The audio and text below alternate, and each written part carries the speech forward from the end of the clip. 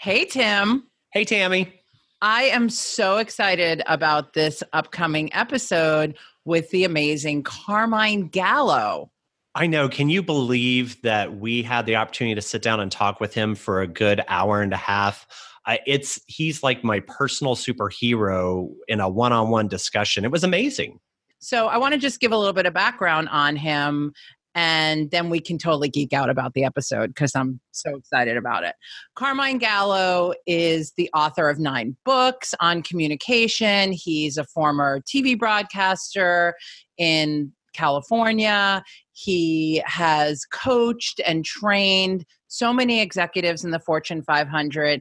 In my estimation, and I'm sure in yours as well, he is the guru of communications. And anybody who knows anything about communications knows who Carmine Gallo is. So true. He is the epitome of communication skills. He comes from such a deep background of knowledge.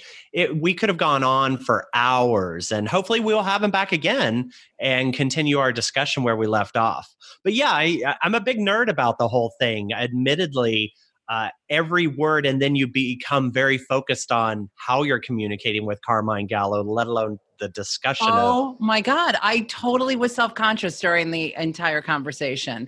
And it's funny because you and I have been talking about writing a lot recently, which of course is another form of communication, and our anxiety about how well we write and, watching every word that we write on an email or in any kind of communication. And I felt that way when I was speaking with him because I was so self-conscious about the words I was saying and how I was saying it. And obviously, we spend a lot of time thinking about this, but it was a heightened state when you're talking to someone like him that is so well-versed and, as you put it, really locked down. Like he's got his skills so mastered. No kidding. Talk about execution. We marvel all the time at people who can communicate well, and we talk about ideas with folks and how they do it differently and their struggles. Admittedly, I didn't see a struggle from him. I was hard pressed to find a challenge for him in the whole interaction. And it just highlighted all the other parts where I felt like I was not going to say it right or express it the same way. He just was amazing to talk to, but yet he makes you feel very comfortable. He's got such a huge stature to him. He's well known and probably one of the most down to earth fireside chats we've had on our podcast since the beginning. Oh, I agree. I feel like we were all of the same mind. It was such an easy conversation. I'm always in awe of people who are these larger than life characters. Here's a guy who gets up and talks in front of huge groups of people, didn't know who we were, obviously, until we met him, but then made it seem like we had known each other for years, like just has this incredibly easy style about him. And by the way, is so knowledgeable. He could very easily have been dropping names left and right, because if you look at his books and you read he's a regular columnist in Forbes, and you read his articles in Forbes, or he also writes for Inc., he interviews some of the most amazing people. And I know that your mouth dropped him when he talked about going to Guy Kawasaki's house from Apple and interviewing him. And I thought, that's it, Tim's done. I needed some help at that moment. Someone needed to prop me up. I'm sure I was hyperventilating at some point. It is just amazing. And it comes from, he has such a deep background and it's wide, it's not industry specific. He is just really phenomenal at what he does. Let's talk a little bit about some of the things that he brought to the table. What did you think about his self-professed, I'm a communications nerd or geek? When I first heard him talk about that, and obviously it was before our podcast that I heard that, I initially was taken aback by it because he doesn't come across that way, especially someone who's been an on-air news broadcaster. You wouldn't expect that.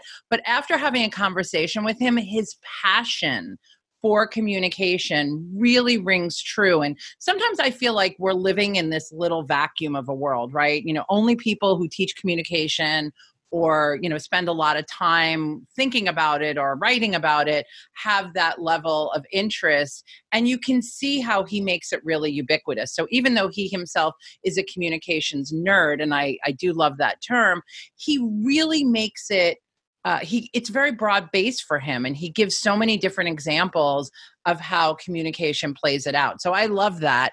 And I also love the part of our conversation that we had latched onto long before we met him, which is this idea that the workplace has changed and how much we rely upon our communication skills. I feel like it really resonated with the message that we always communicate, which is that anytime you're speaking in public, you're public speaking. And I kind of feel like you shared that with him, and he definitely latched on to that idea, which was kind of cool.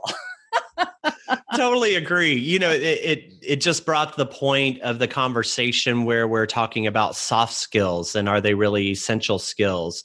That really resonates. And I know that in his his recent book that he wrote that is out and for everybody, called 5 Stars from Good to Great. It's an amazing read, and it really does emphasize how in our conversation, this idea of communication being a soft skill, that's such an antiquated term. And I know I get angry these days when I hear that term, soft skills. It's really not soft, and people should be punished for using that going forward. It's truly an essential skill. It addresses a human interaction element that is required for us to excel, for us to grow, for our economy to grow. And we'll talk a little bit about that too, that, the 21st century knowledge economy is really where it's at these days. And how you're able to communicate that is vital. It's absolutely critical for organizations to succeed. So I appreciate he's on the same page and really supports essential and core versus soft skill. There's a hot button for me. Oh yeah, I know it is. And it's really nice to talk with someone who completely understands our mission and our purpose and what we are trying to help other people understand and help organizations understand. So that was very, very cool. I would say really important for our listeners is to pick up some of his books, because they're great reads. They really are so interesting, and learning about all these different speakers and people who you would never have expected to have been terrified. And, people like Warren Buffett, who say that he feels like your net worth can increase by 50% if you can communicate effectively, like the value that's attached to that, and all the people that he's spoken to. So I think it's going to be really fun for people to listen to, and I'm super excited for it. I am too. I know we're going to let everyone listen to it shortly, but just to that point, I would never have expected Barbara Corcoran to be an individual who had any fear at all of public speaking. And a big piece of what he highlights in his book, and we talk about as well, is just get out and do it. Even a small amount, just push yourself to try something and push that boundary of comfort out a little bit further, so that you're building that coping mechanism, if you will, or that understanding that you can address the anxiety and adrenaline that hit you at the beginning or right before a presentation. Just take the risk, stand out there and put yourself in situations that make you push a little bit harder, and then look back on it and say, wow, I did that, and be proud of that, and really help move yourself forward. So I'm excited for everyone to hear what we heard, excited for the conversation. We really look forward to your feedback. Please comment on us. Tell us what you think about it. Ask us your questions. I'm really excited to get everybody in line with listening to it. Absolutely. Well, without further ado, here's our interview with Carmine Gallo. The cream rises to the top. If you build it, they will come. Content is king, and so on. We've heard all the cliches, but the problem is they are totally wrong. Even the best idea, product, or project will fall flat if it isn't communicated effectively. On the Figures of Speech podcast, hosts Tammy Palazzo and Tim Wickstrom talk to a wide range of amazingly successful executives, business owners, and leaders about how learning to communicate changed their lives and their fortunes. Every episode gives us stories we can emulate and lessons we can follow.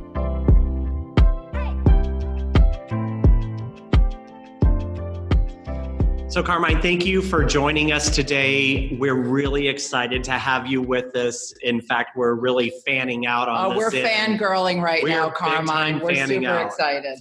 Oh, that's great. Thanks, everyone. Yeah, thanks, Tim, Tammy. That's terrific. I'm sort of fanning out myself. All right. I like that. That in of itself, we're done. That's a privilege right there. I think it would be helpful just to get everything started. It's really beneficial that, we share with everybody a little more of your background. You've called yourself a communications nerd, which we love. We relate to that so well. Was this always the case for you? I really want to start with the idea of where did your passion for communication come from? Yes, I'm a communication nerd. Absolutely. Yay! I am obsessed with communication. And yeah, that's the theme of my life and my career. Looking back, I was thinking to myself not too long ago in college, I never saw myself doing this. I went to UCLA and I was studying political science and I was going to go to law school. That's what everybody was doing. And I come from an Italian immigrant family. So when they came to America, it's like, what are you going to be, a doctor or a lawyer? One of those type of things. Right. But pick one. Pick one. Now, looking back at it, though, even in college, I would go to the library at the UCLA library and pick out these old journals and they still have it online. They're called Vital Speeches of the Day. And they were the great speeches that happened that month. So every month there was a journal called Vital Speeches of the Day. And I was more obsessed about great speech making than I was about anything else. So I loved speeches, and I didn't think I was a strong enough writer to be a speech writer. But I recall Ronald Reagan. I kind of grew up under Reagan. So here's a guy who's just a great communicator. And when the space shuttle exploded and he brought everyone together in that emotional. So now I know it's Peggy Noonan who was behind most of the writing. But just beautiful, beautiful words. And I just sort of became obsessed with it. And after college, I went to journalism school at the Medill School of Journalism, Northwestern. And I went into journalism. So for 15 years, that was my career. I worked at CNN for a while doing business news. And here's how we come full circle to today and what I do in terms of writing communication, on communication, public speaking skills. And I'm sure you've noticed this too in your profession. When I was at CNN and I was reporting specifically on business news, I was a business news correspondent. I noticed when I first got to New York City, I live in California now, but I was working in New York City, that the same people would be guests every single week, the same characters. And I thought, this is a big city. We've got a lot of economists and financial experts and stockbrokers. Why is it the same Rolodex of people? Because they were the best communicators. They could take complexity and make it simple and understandable. They weren't necessarily the most prominent in a particular category, but they were the best at communicating those concepts. And to this day, like 20 years later, I'm still seeing the same faces on CNBC and the other business shows. So if you can communicate, it really stands apart. But the people I interviewed, a lot of business professionals or CEOs or business leaders, I realized could not communicate very well at all. So the skills that got them to the C-suite or that particular that position were not necessarily the same skills that they need when they had to promote the company and talk about their ideas in a much more public way.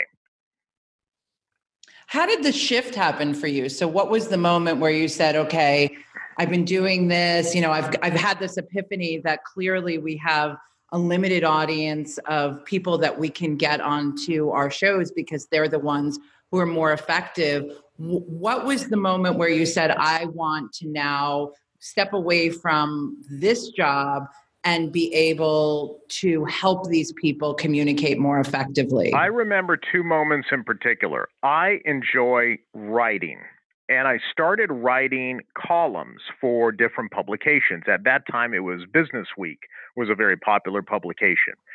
And I was writing columns specifically on communication skills. And I wanted to write a book. And by that time, I had already made a transition away from journalism full time, and I was working for a public relations firm, but doing much of the same thing, training people on how to be better communicators, or training CEOs, what's called media training. So training, yeah, you're both familiar with that, training CEOs to make media appearances. And I wanted to write, though. I wanted to expand way beyond media training. And the public relations firm said, that's great, but you can't be, writing a book and working for us and all that. So I said, well, then I'll write a book instead. And my advance was not very large. And I quit a six-figure job as a vice president of a public relations firm with a mortgage and a baby on the way. So that was that was a little scary. Those were scary times. I had one project of $1,200 lined up, and that was it. So it was scary. But that book became an international bestseller, and it was called The Presentation Secrets of Steve Jobs. So thank goodness it did well. And it did so well in some countries like Japan and a few other countries that we were able to stop renting and buy our own house. So things worked out really well. That was a good payoff for that risk. I love hearing that. As startup founders, we can relate to, I've got two kids and, at a relatively advanced age, given the average age of startups, at least in Silicon Valley. To just decide that you want to really follow your passion. It's always a gamble, but we're happy to hear that it paid off for you. Yeah, it's been wonderful just being able to learn. And now 9 books later, we're talking about 5 stars today. That's my latest, but that's the 9th book. And I have been able to learn and just to keep learning. Communication is a gray area. There's always something new to learn. And the minute you say you're the best communicator of all time, you know everything there is, that means you're probably not very good, because there's so much more to learn, and all of us can get better. We often say when we're working with people, our corporate clients and individuals alone, the idea of perfecting communication skills is really a missed target. There is no perfection. There's constant improvement.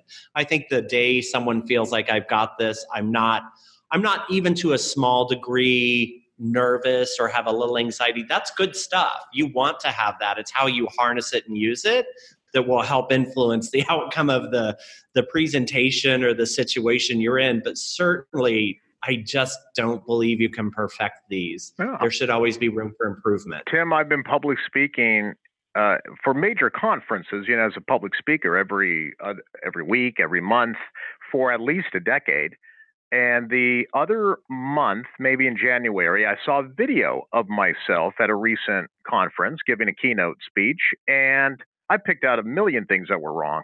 Just like, oh my gosh, this guy is pacing the stage way too much. He's walking too fast. He mumbles a little bit. I can't understand what he's saying in there. Why is he looking at that slide? It's only a picture. Why are you looking at the slide? So you always have to continuously improve. And I've learned, I knew this a little bit when I wrote Presentation Secrets of Steve Jobs. I knew it a little, but it's been confirmed by people who have worked with Steve Jobs. And I've only learned it in the last year or two. Steve Jobs relentlessly rehearsed and practiced for his presentations, and not just a little. I was just told by someone who used to work with Steve Jobs, he drove us crazy, he said, because everything had to be just so. He didn't like a font. He didn't like a slide. Yeah, I'm sorry. Go ahead. Do you think that was about internalizing it and bringing it in? Because sometimes the idea is you can practice too much and you can get it to where it's very mechanical and it doesn't feel very authentic. And authenticity is such a big deal. We like to tell people we don't want to change who you are. We want the best parts of you to come through. And these are things you can do to help make that happen. And I totally believe in practice. You have to practice and internalize it. But is there a time when practice is too much? Okay, that's a good question. And I guess in theory, Tim, yes, because then people appear robotic. Because every word is so internalized that it comes across as too practiced. I get that, Right. but I've rarely seen it because most people don't rehearse nearly enough. But yeah, it's just the opposite problem, where people look at, and I do this because I see this among executives that I consult or I work with. They look at their slides. Well, first of all, the slides are terrible, but we could talk about that separately. But they look at their slides, on the plane to the conference, and they just kind of leaf through them, and they don't practice out loud, and they don't get up and do dress rehearsals. So Steve Jobs would do dress rehearsals weeks in advance.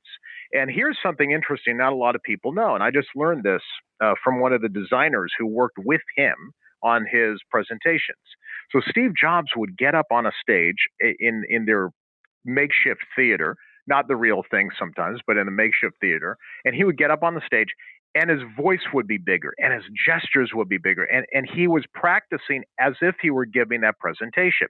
And then he would stop at the end of the slide, or at the end of a demo, turn to the executives in the audience and say, and lower his voice and totally get out of character. And then ask them, what could I do better? What didn't sound right? What words should we change? Then he would get back into character. So to Steve Jobs, a presentation was a performance, and he practiced it like a performance. Ask your listeners, ask themselves, how many times have I practiced out loud like a performance when I've got a mission critical presentation? I don't think a lot of people do. No. No, We actually saw a study, and I can't remember the details of it now, but we saw it probably about 2 or 3 years ago that on average, people practice for high stakes presentation 2 hours for high stakes presentations, and most people practice less than 10 minutes on any other presentation, which is absurd. It's absurd. Yeah. See, I do want to see that study. I'm going to look that up because I'm sure it's right. I think it's right. It sounds absurd, but I think it's accurate. I think it is too, but that begs the question. I'm fascinated to hear what your thoughts are on this. Why do you think people don't put more emphasis on it? We know how important communication is. We understand from our own experience and from teaching and educating others these elements, and they buy into it in the workshops and in the training. But why do you think people don't put that emphasis on it, even when they're given tons of examples and studies like this that highlight just how much better they can be? Okay. Thanks for that question. I love it. It has been gnawing at me for years. Why don't people put more time and effort into rehearsing and practicing their important presentations? And I didn't have an answer, but I think I've arrived at an answer recently, like in the last few months, thinking and learning more about how Steve Jobs did it. And somebody, again, one of the designers who's worked side by side with Steve Jobs, said he made it look easy, but there was a lot behind the scenes that went into it, a lot of practice and rehearsal and skill building. Okay, that's the answer, Tim. Great speakers and great presenters make it look easy. It doesn't look that hard. Do. Right. There's a lot of, you have to put in a lot of effort to make something look effortless, but to the average person, it doesn't look that hard. Right. Yeah, and neither does an Olympic sport. They seem to do it so easily. A professional athlete looks like, a basketball player looks like jumping 5 feet in the air. Everybody should be able to do that, right? Because they've spent their entire lives doing this. Tammy, I play golf. That's exactly. They really do make it look easier than it is. Hard sport. Yep. Yeah. So everything from not only the delivery of the presentation, but how to create the presentation, how to tell a story, how to craft the narrative behind your product or your service or your idea. I don't want to scare anybody off from this podcast, but this takes a little work. Takes a little creativity. You can't just open up a PowerPoint slide and start filling in bullet points. Right. I appreciate your answer, and I agree with you. I think they give a perception that, oh my gosh, look how fluent they are speaking up there. They're just a natural, or they put in some time because it looks so easy. I should be able to do that. And going back to your comment of looking at a video of yourself and you notice you were pacing too much, I laughed because there's a couple things that I believe in. First, we are our own worst critic. Nobody's going to beat me up more than I'm going to beat myself up. And that really, it's a good contrast to the idea that, oh my gosh, well, he makes it look so easy. Steve Jobs makes it look so easy. Ronald Reagan makes it look so easy. Tiger Woods on the golf course makes it look so easy. And these are all mechanical. Why isn't it that easy for me? And I think it is a self-perception we set up that, oh, if I put that 10 minutes in or 30 minutes in, I'm going to be significantly better. And we all know it takes a longer run of practice to be able to elevate yourself to that level. I wrote a book on the TED Talks and what you can learn from not how to give a TED Talk necessarily, but what you can learn from these great speakers. And it was called Talk Like TED. And there are actually a lot of people who read it who do give TED Talks, but that's not the intended audience. The intended audience was everybody else who just gives presentations and who may watch TED Talks. One of the most famous TED Talks of all time, in the top 10, which has been viewed millions and millions of times, is by a scientist named Jill Bolte Taylor. And it's called My Stroke of Insight. It was one of the early TED Talks and one that went viral. Well, I spoke to her directly. She practiced 400 times. So a little more than 2 hours, Tim. Yeah, a little bit more than 2 hours. A little bit more. I want to shift gears a bit, but in the vein of what we're talking about, and admittedly, you know this, but our listeners don't know this. I posted on LinkedIn yesterday one of my favorite quotes of yours, and this is a quote that we've used and we've very graciously borrowed from you. But your quote says that in the 21st century knowledge economy, you are only as valuable as your ideas, and the ability to convince others that your ideas matter is the single greatest skill that will give you a competitive edge. With that in mind, and the fact that everything that we've just talked about, right? We know how important communication is. You've highlighted that we are at an unprecedented time in our society where it's more important than ever. What do we do? How do we get people to be successful? You talk a lot about leaders, but this affects everybody. What do we do? How do we get people to think about the fact that the one thing that's going to make them successful is the ability to communicate their ideas? Tammy, that's a good point. Thank you for that, for using that quote. Can I tell you where that came from? I'll give you a little backstory. What I've learned over the past few years, especially as I was researching the 5 Stars book, and this is where it all came from, and this will answer the question, I think, for our listeners. I have talked to historians and economists primarily about this subject. And one economist in particular, a couple of them actually, have been studying this idea of persuasion and where persuasion fits in the modern economy. And one economist called it sweet talking, old-fashioned face-to-face communication skills. And so I asked this particular economist from the University of Illinois in Chicago about some of the studies that she had done. And here's how she phrased it. She said, communication is more important today than ever before. Why? How is that? It seems counterintuitive to me, right? Or I think to the average person, because it's a digital economy. It's all about big data and artificial intelligence and machine learning. Where does old-fashioned communication face-to-face come into play? And here's the way it was explained to me, and I'm sure everyone sort of understands this intuitively, but throughout most of history, we've been an agricultural society. Almost until 100 years ago, we were ag based. So our value came from our hands in the fields and working the fields and plowing the fields. And now less than 2% of the American population works on farms. Then came the Industrial Revolution. The value came in the factories and making widgets and on the factory lines. Well, all of that is gone, and now the only thing you have left, and the only thing you have left, really, if you want to stand out from the machines that are replacing so many of our tasks, is your imagination and your ideas. If you cannot convince, and this came from economists too, if you and historians, if you cannot convince people today of your idea, then you're going to fall behind. So if you can't convince people to hire you, to buy your products, to join your team, that is one of the foundational skills now that will set you apart from the rest of society, your competitors, your peers. So if you don't have those skills of persuasion, that's a problem.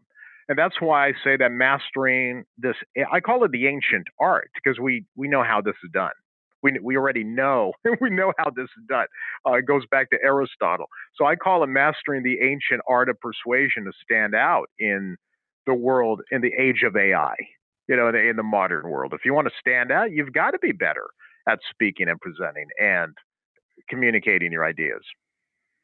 It's interesting, and I don't know if you saw this, but last year LinkedIn did a study where they interviewed their members as well as talent professionals, and they identified communication as the number one skills gap. I saw that. Yeah, I saw that. Go ahead.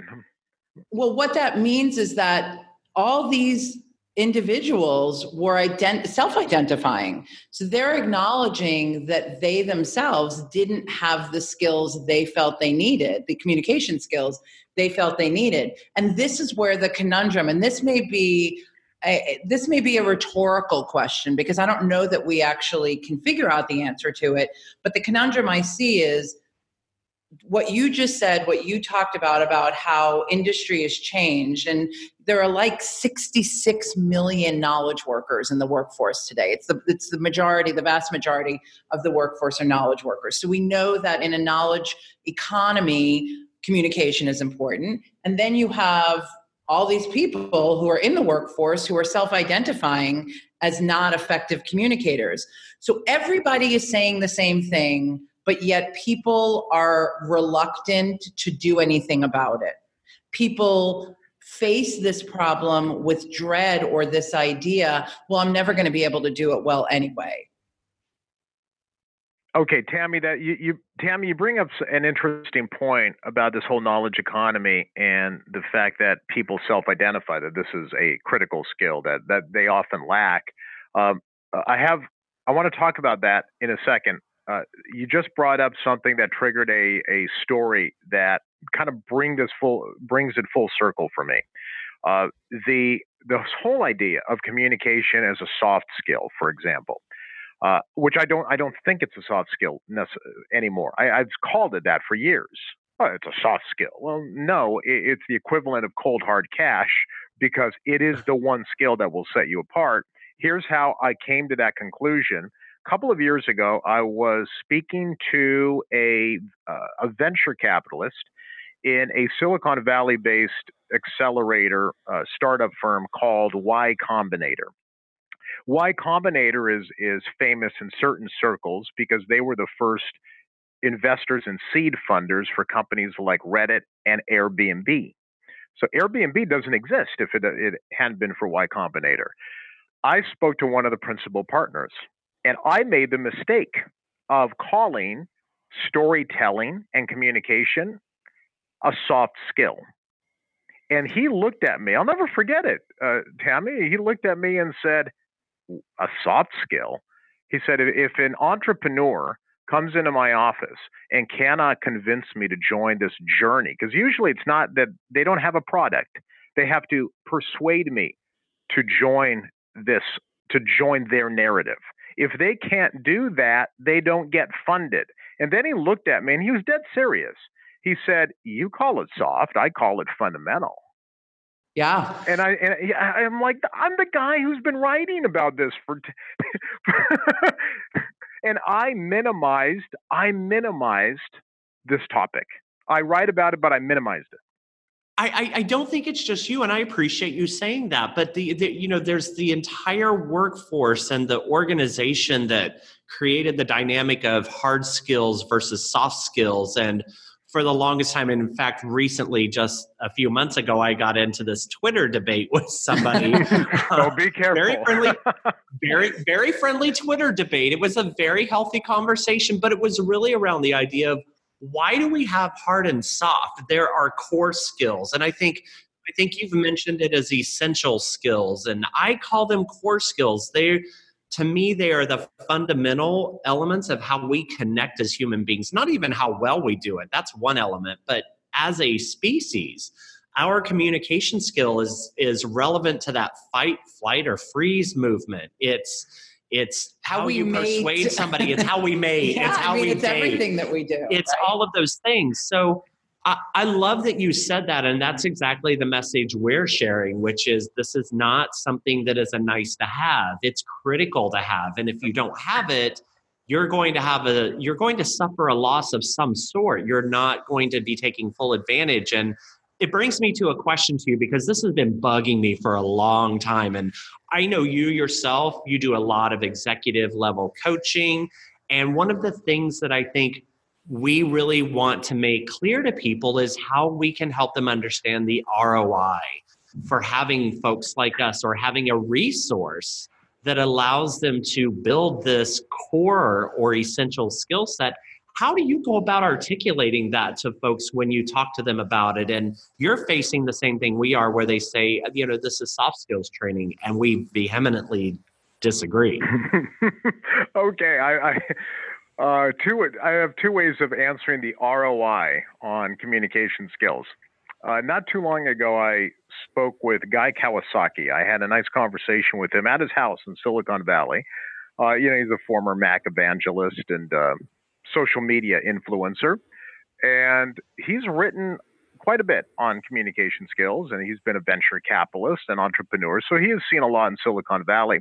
And I asked Guy Kawasaki about this whole idea of how important it is to be a better speaker and presenter. And his answer to me was, well, if you don't build a skill, then you're just an idiot. So there's part of your ROI. You're just an idiot. It's going into our pitch deck. and that was it. That was, I expected something deep, because you're just an idiot. I thought, okay, well, but here's the best answer I have, and you can put this into your pitch deck. This is the best answer I've ever seen on ROI, because they're right. I mean, it's a gray area, communication, and there's just so much to learn and so much to talk about.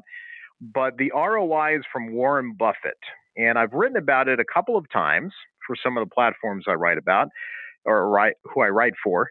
Warren Buffett has said on more than one occasion that the best investment you can make is not a stock, it's in yourself. And the best investment in yourself is public speaking. Yeah. And he said, if you can become a better public speaker, it raises your value in the workplace by 50%. And he's said that on a couple of occasions, and he keeps using 50% number. In my opinion, then, the ROI is you are instantly 50% more valuable in the workplace if you can improve the way you speak and you present. Now that's the best ROI I have, but my gosh, the anecdotal stuff that I have been, not just anecdotal, I mean, things that I have been told directly from senior executives who have improved their presentation skills and won major contracts, or improved their presentation skills. You've improved their product. Or improved their product and sold more product, and were elevated in the workplace. I have a story in one of my books, not 5 stars. I think it was one of the earlier books, and I called it the $875 million PowerPoint.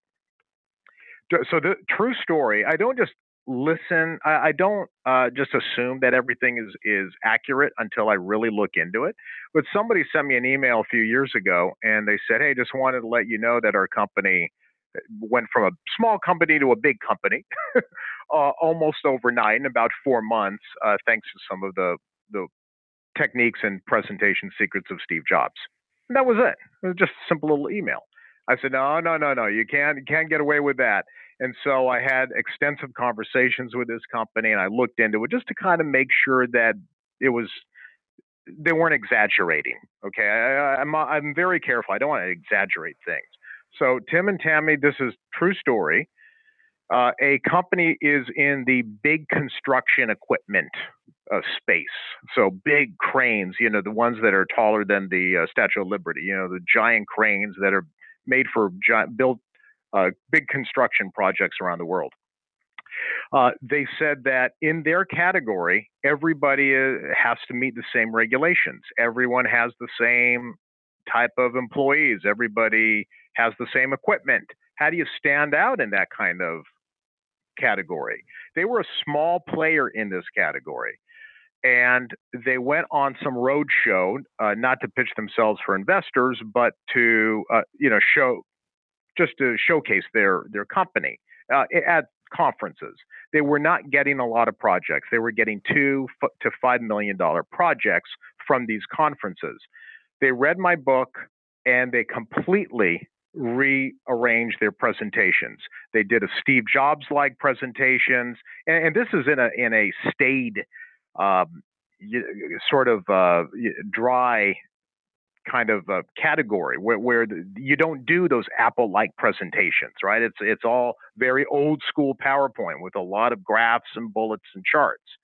They went the Steve Jobs route, and they started storytelling and telling stories and using more graphical representations and using metaphors and analogies.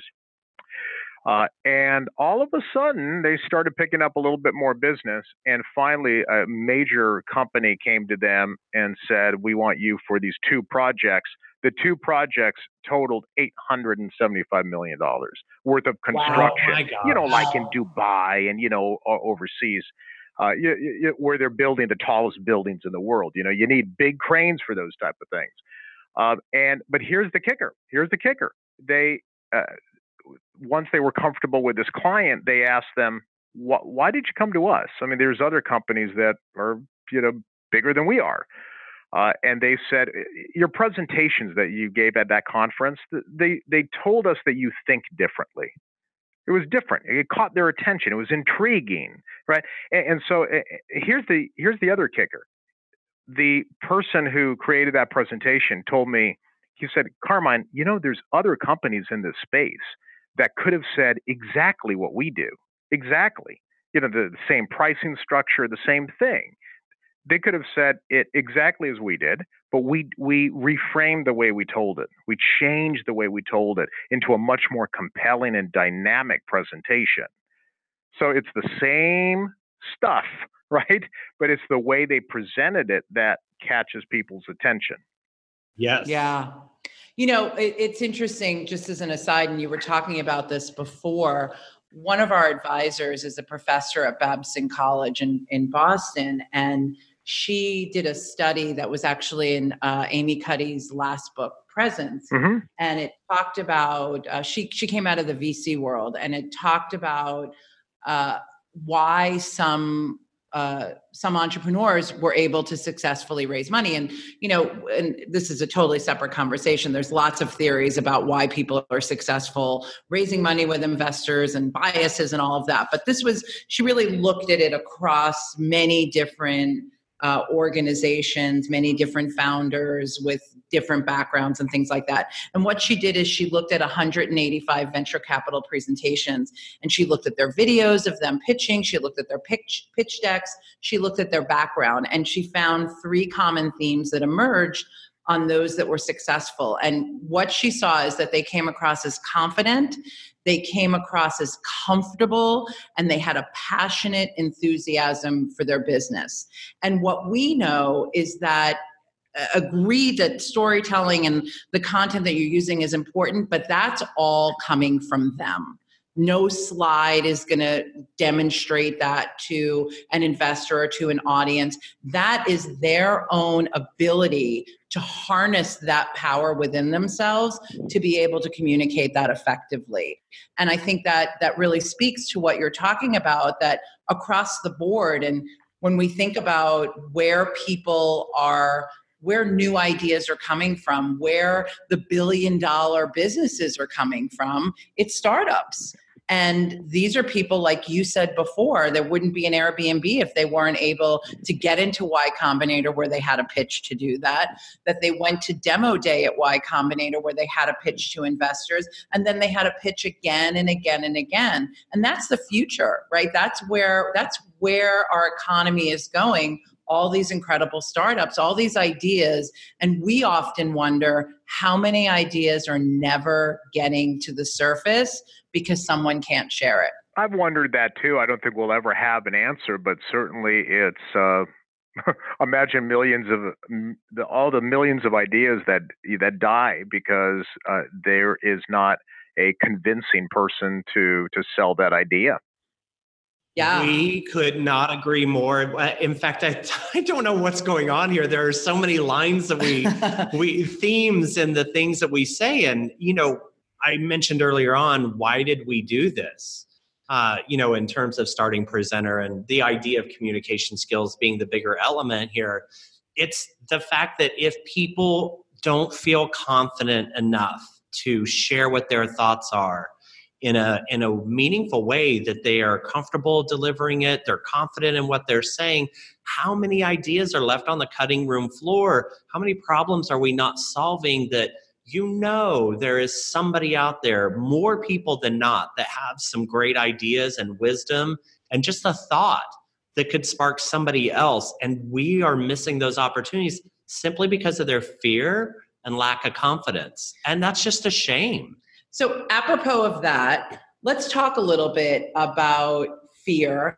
You had a great quote, and I've heard this before in 5 Stars, about Barbara Corcoran, who's a Shark Tank investor and obviously a real estate mogul in New York City. And she admitted she's amazing. She's amazing. We love her and she's hilarious. But she admitted her early fears of public speaking and kind of said the same thing. I really loved how you showcased her approach to tackling her fear by taking it head on. So she goes out and teaches real estate classes, and you also shared a story about a pastor who also, had sweaty palms and struggled with it. And you talked about this idea of rehearsing and reappraising. Tell us a little bit more about that and some of your theories on how we tackle fear. Yeah, well, that pastor, by the way, sells out stadiums. So he and he had a terrifying fear of public speaking. So I look at that brings up an interesting point. I look at great communicators across the board, right? Whether they're pastors, because think about that. I mean, every week you've got to fill the pews, right? So they learn how to be convincing, and then entrepreneurs and business leaders. So I try to find a nice cross section of people who I can learn from, and I just pick their brain. Barbara Corcoran is somebody who I interviewed many years ago for one of my books, and she's very open about it. As you know, she's a very open person, very transparent, and she talked about that paralyzing fear of public speaking. And so what she did is she got over it by volunteering to teach a real estate course. Well, that's not too different. In fact, it's exactly what Warren Buffett did. So Warren Buffett has acknowledged a fear of public speaking early in his career. How did he get over it? He volunteered to teach a an investment course on the stock market. And that actually is the way psychologists and cognitive development specialists would advise you to do. And that's to face the fear, okay, but do it in small doses. That's like behavioral therapy. It's the same thing as when you're trying to get over your fear of spiders. They don't put a tarantula on your hand. They expose, right? They expose you to it. They expose you slowly. We're going to show you a picture. That's it, just a picture. So here's a true story that I just learned recently that fits into this whole idea of how to overcome anxiety, because one, it's natural. Everyone has it, and it's good to be socially anxious because that's what we've sort of evolved as a species to want to ingratiate ourselves with the tribe. And if you were not liked by the other people in the tribe, you were kicked out of the cave, and that's not a good thing. at least historically, millions of years ago. So it's very natural to have that anxiety about wanting to be loved and liked and all that. So Tim Ferriss, the very famous, podcaster and blogger and author of 4 Hour Work Week, recently in a conversation he was having with another author, buried in the middle of this conversation was a little story he told. When 4 Hour Work Week first came out and he had to start giving presentations on it, like at South by Southwest and different conferences, he was terrified. He had a very deep-seated fear of public speaking. You wouldn't know that today because he's a famous speaker, but he did. And so he was in Austin at the South by Southwest conference preparing for a presentation based on his new book. And he was so afraid of speaking in front of people that he was staying at a friend's house, and he didn't even want to rehearse out loud in the house because his friend might overhear. So that's how bad it was. I mean, he really did not like to stand up in front of people. And he went into the garage, true story. Okay, he went into the garage, and the dogs followed him out, like chihuahuas. He said they were chihuahuas. And there were 3 chihuahuas, and he said, okay, this is where I'm going to start. And he started rehearsing in front of the 3 chihuahuas. Isn't that it? See, that's exactly what Barbara Corcoran was doing. That's exactly what the psychologists recommend is you have to start somewhere, but start slowly. Don't start in front of 10,000 people. Don't start in front of your boss or in front of your peers the first time you give that presentation. You're nervous. That's acceptable. Now start small. Start in front of the dog. Start in front of 2 peers, 2 people. Start slowly and gradually build up to where you've already rehearsed it 50 times in front of people and an audience. So a bigger audience isn't that big a deal. We agree entirely on this, and we will, we'll often tell people when we are working with them and when they're inquiring, about the app and how to improve and get better, with live training. It's wonderful, it's done, but what happens when you leave me? How do I further all these things that you gave me? And we tell them, just pick one thing. Pick one thing you want to be better at. And this entire time, you've probably picked up on half a dozen things you'd like to work on, and just think about it incrementally. Your goal is to improve over time. And again, not to perfect, but we really kind of instill in people as well. Anytime you speak in public, you're public speaking. And you have more opportunities than you're probably aware of every day to practice one small element of it, slowly build that confidence so that in certain situations where you're taking a leap, let's say in front of your boss or in front of your colleagues or even your senior managers, now you're going to put it all together, but you've done the legwork, if you will, to try it out. And it's not so unfamiliar. You can recall all of it and put it together and be a little bit better. Carmine, you just mentioned something that's really interesting when you talk about the practicing and Tim Ferriss practicing in front of chihuahuas, which may be my favorite story that I will repeat.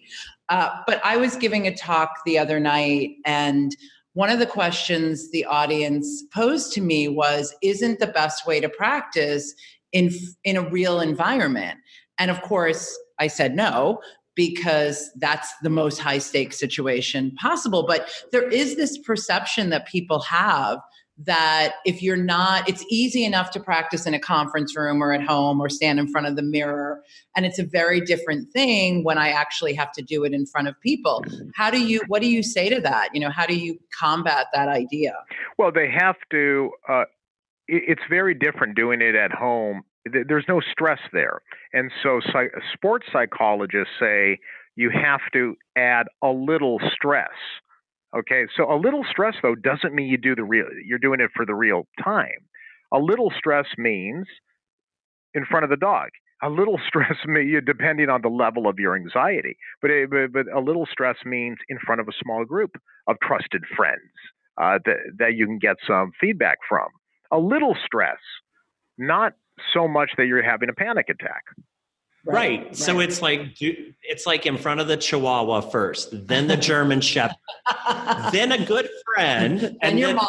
My daughter is in competitive gymnastics. And when I used to go to practice, I used to think, why is everyone, when they're on the beam and they're doing all these type of routines, all the kids are like yelling at them, hey, you got it, girl, that kind, you go, you got this. And everyone's like loud. Why? Why are they doing that? Why shouldn't they just kind of, keep it down? And I quickly realized that when you go to a tournament or when you go to a gymnastics meet, there's a lot of gymnastics events happening at the same time. There's a lot of loud music. There's a lot of cheering. You do that in practice purposely to get you used to that environment. But it's the same thing. Standing in front of a mirror or just standing up by yourself or just flipping through a PowerPoint, that's not the way you would be doing it in the real environment. And so we get into this unfamiliar, I like that word, unfamiliar. You get into this unfamiliar environment for real, and then you panic. I understand that because you haven't been there. It's unfamiliar. It's interesting because one of the things that we often talk about when we give talks or we're coaching is that the only thing more terrifying than giving a presentation is practicing the presentation in front of other people, especially people There's some comfort that comes with anonymity if you're talking to a large group, and we know that people have different preferences. But it's interesting because I remember when I started, that was the biggest discomfort I had, was doing the practice. I'd rather actually give the presentation than do the practice because I felt like I was being assessed or judged more heavily during the practice. And I was so terrified of the feedback I was going to get. And that could be, yeah. So you have to be aware of, the type of stress that you put yourself under. But I like this idea of mild stress. That's what sports psychologists do. Whether it's football or you know how they practice the field goal kickers, the place kickers. I mean, that's high stress because it's just you and 70,000 fans wanting you to miss, and they practice under conditions where they pipe in all that noise and stuff. So it's mild, but they call it mild stress, not the real thing. But you have to give yourself a little stress, otherwise, if there's no tension at all, then it's easy for you and there's no one watching. And then you actually give your presentation and there's a little tension and that builds into a full-blown panic attack. So it's very interesting if you look at it from that psychology perspective. I think that's so smart. And that's another very, very good practical tip to think about when you're practicing, because doing a practice session for a presentation in a very Zen environment, I've yet to see a Zen presentation environment. They just don't come out that way. So I love your words of wisdom. This has really been amazing. I know we have to bring it to a close, sadly, at least for this round. Sadly, I want more. But there will be more. Hopefully, we'd love to do this again with you. Before we let you go, tell us what you're reading. What is capturing your attention and where is your focus right now? I'm a little ADD. Actually, I'm diagnosed ADD. So that's, I'm very distractible. I have 3 or 4 books, always going at the same time. There's one, but in particular, though, that I keep coming back to because I keep taking notes in it. It's fabulous. I love history. I'm a history buff. There is a book by Doris Kearns Goodwin that was a bestseller for many, many weeks late last year. So if you haven't read it yet, you should. It's called Leadership in Turbulent Times. Leadership. And there's a picture of Lincoln on the cover. It was New York Times bestseller for many months. It talks about 4 presidents, Lincoln, Franklin Roosevelt, Teddy Roosevelt, and Lyndon Johnson. And she was asked, so this Pulitzer Prize-winning historian was asked, what is the one thing that surprised you the most? Or what is the one thing that you've learned about studying all these presidents? And she said, it's amazing that most of them were great storytellers. Interesting.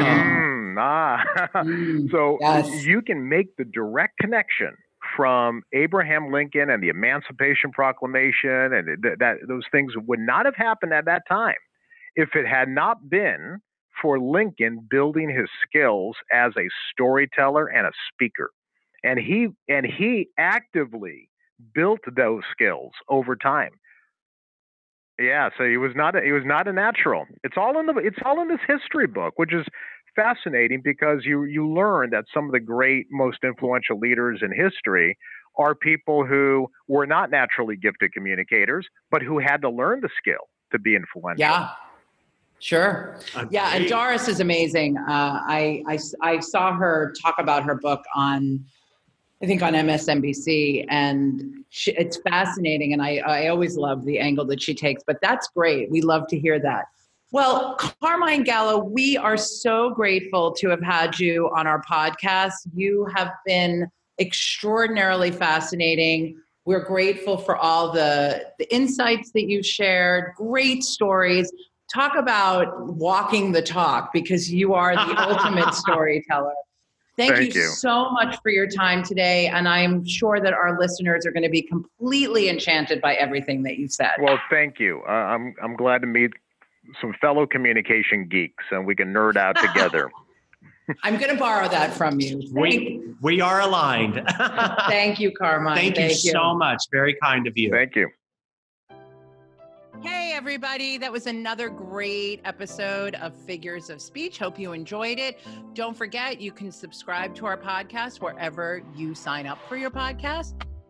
You can also visit our website at www.presenter.me/podcast. Please leave us messages, review us. We want to know how we're doing. Ask us your questions. Who do you want to hear? How do you feel about all these topics?